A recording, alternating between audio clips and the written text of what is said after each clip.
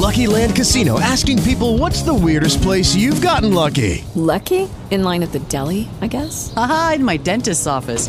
More than once, actually. Do I have to say? Yes, you do. In the car before my kids' PTA meeting. Really? Yes. Excuse me, what's the weirdest place you've gotten lucky? I never win and tell. Well, there you have it. You can get lucky anywhere, playing at LuckyLandSlots.com. Play for free right now. Are you feeling lucky? No purchase necessary. Void where prohibited by law. 18 plus. Terms and conditions apply. See website for details.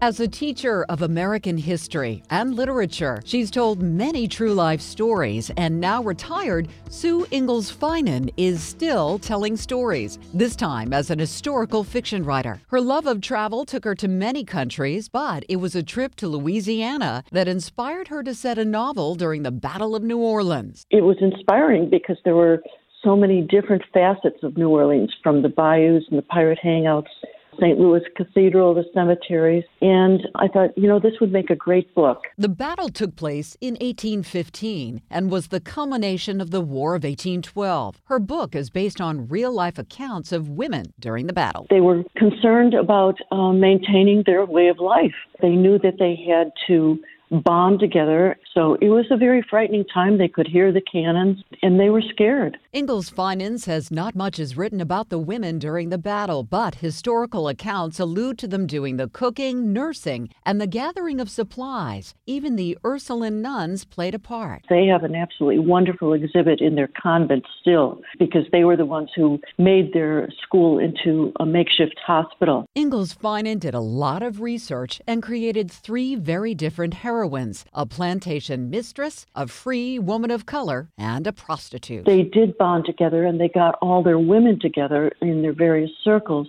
to unite and do what was necessary to support their men. Her book, The Cards Don't Lie, is a celebration of female leadership at its best. Wars were not fought only by the men. It was the women, too, who are instrumental in keeping everybody going. On the Women's Watch, I'm Lori Kirby, WBZ News Radio 1030.